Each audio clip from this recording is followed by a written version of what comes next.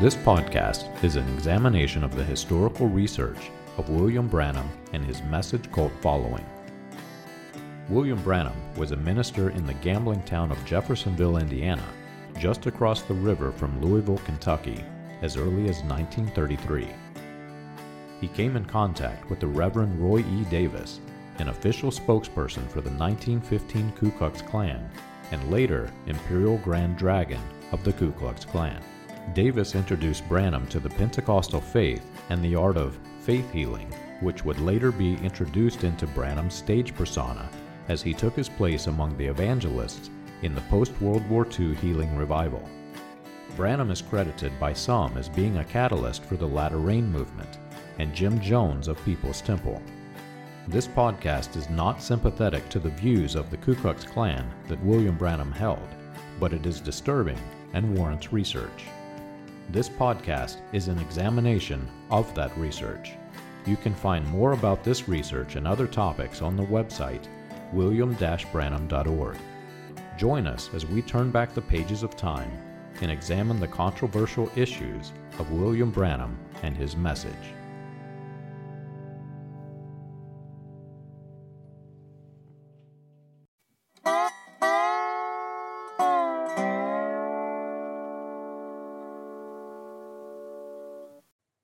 Between versions of The Table, the software package sold by Voice of God Recordings containing transcripts to the audio sermons of William Marion Branham, which some refer to as the Book of Elijah, we find many subtle and some not so subtle differences.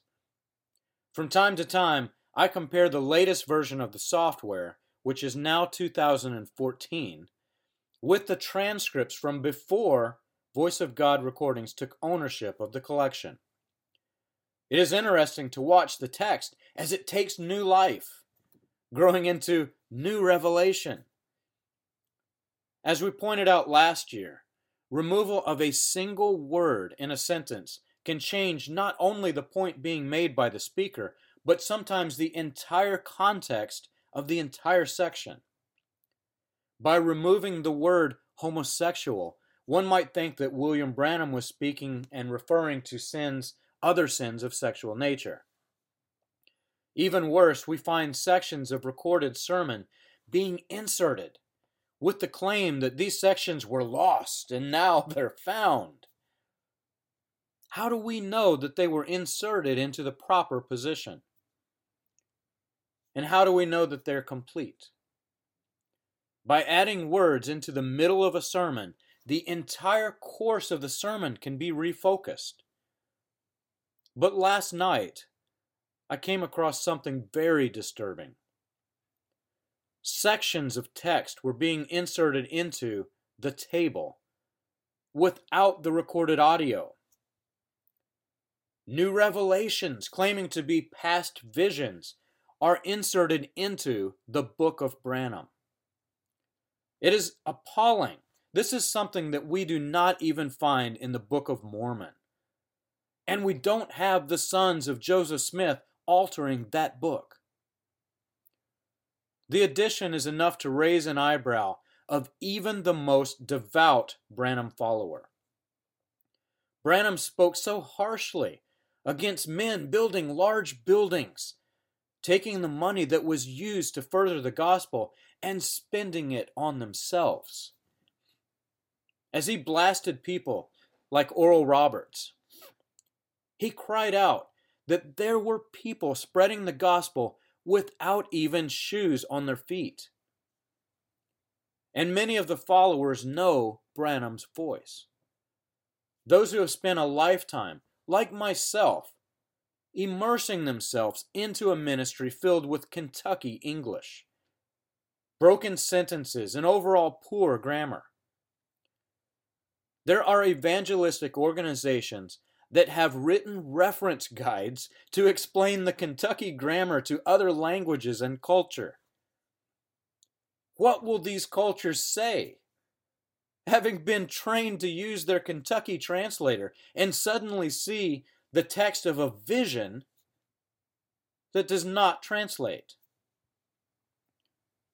did William Branham suddenly have a spurt of education. But this vision is not one for the church.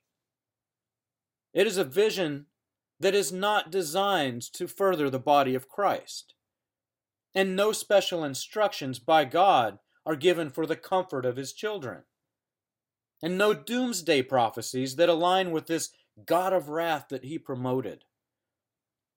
This vision is solely with the single purpose of furthering the Branham legacy, describing the very thing that Branham condemned the religious leaders of his day for doing: building a new building.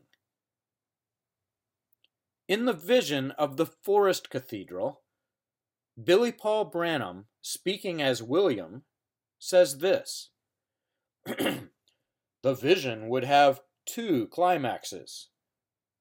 I was laying a background for my first climax, when all of a sudden I noticed that it was getting late, near the noon hour, and my congregation began to get physically hungry. And they started getting up and walking out with the intention of returning, but they must have physical food according to their thinking. And some were just getting tired of listening. I noticed to my right, some young married couple were leaving, and I screamed out to them, "Don't go! For all of these wonderful things I have showed you, you don't know where they have come from or where you can find them." That was to be my first climax. I grabbed my Bible and screamed, making the climax, "They are found in the Bible, for I am commissioned to preach only the Bible." But the congregation walked on. I looked towards the Forest Church, and no one was there. I turned, and I said that was my first climax, but in my heart, I knew that they would be back for the evening service. And all that I would have to do would be to lay a little background of my morning service. Then I could reach that great climax for the evening service. And my heart was so thrilled as I turned from my Forest Cathedral to wait for the evening service to begin. That's Billy Paul Branham, speaking as William Marion Branham, Sermon Index 62-1030X. John chapter 12, immediately after Lazarus was raised from the dead, describes a time when Christ is to be glorified. It was a time when the body became the temple, and the Lord dwelt in houses not made with earthly hands. It was a time when Jesus Christ became the new high priest, establishing the eternal covenant of grace and ascending to the right hand of the Father. In this passage, Christ gives a statement that many are familiar with. It says, "And Jesus answered them, 'The hour has come for the Son of Man to be glorified. Truly, truly, I say unto you, unless a grain of wheat falls to the earth and dies, it remains alone. But if it dies, it bears much fruit. Whoever loves his life loses it. And whoever hates his life in this world will keep it for eternal life. If anyone serves me," Christ, "he must follow me," Jesus Christ. "And where I am, there will my servant be also. If anyone serves me, the Father will honor him."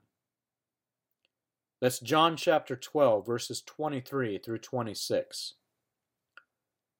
Let's imagine, just for argument's sake, that William Branham actually had a sudden spurt of education, and he was able to speak such good English. Does this prophecy serve Jesus Christ or William Branham? Can a message be given to the entire earth, spoken through a single forest cathedral? Will God require the 2 to 4 million followers worldwide to visit this cathedral to hear the audio recording from a dead prophet? Does not this vision of a forest cathedral conflict with Branham's tent prophecy, which most of the religious following has now abandoned? Is this a good way to further the gospel of Jesus Christ? Or is this simply a way to further Voice of God recordings?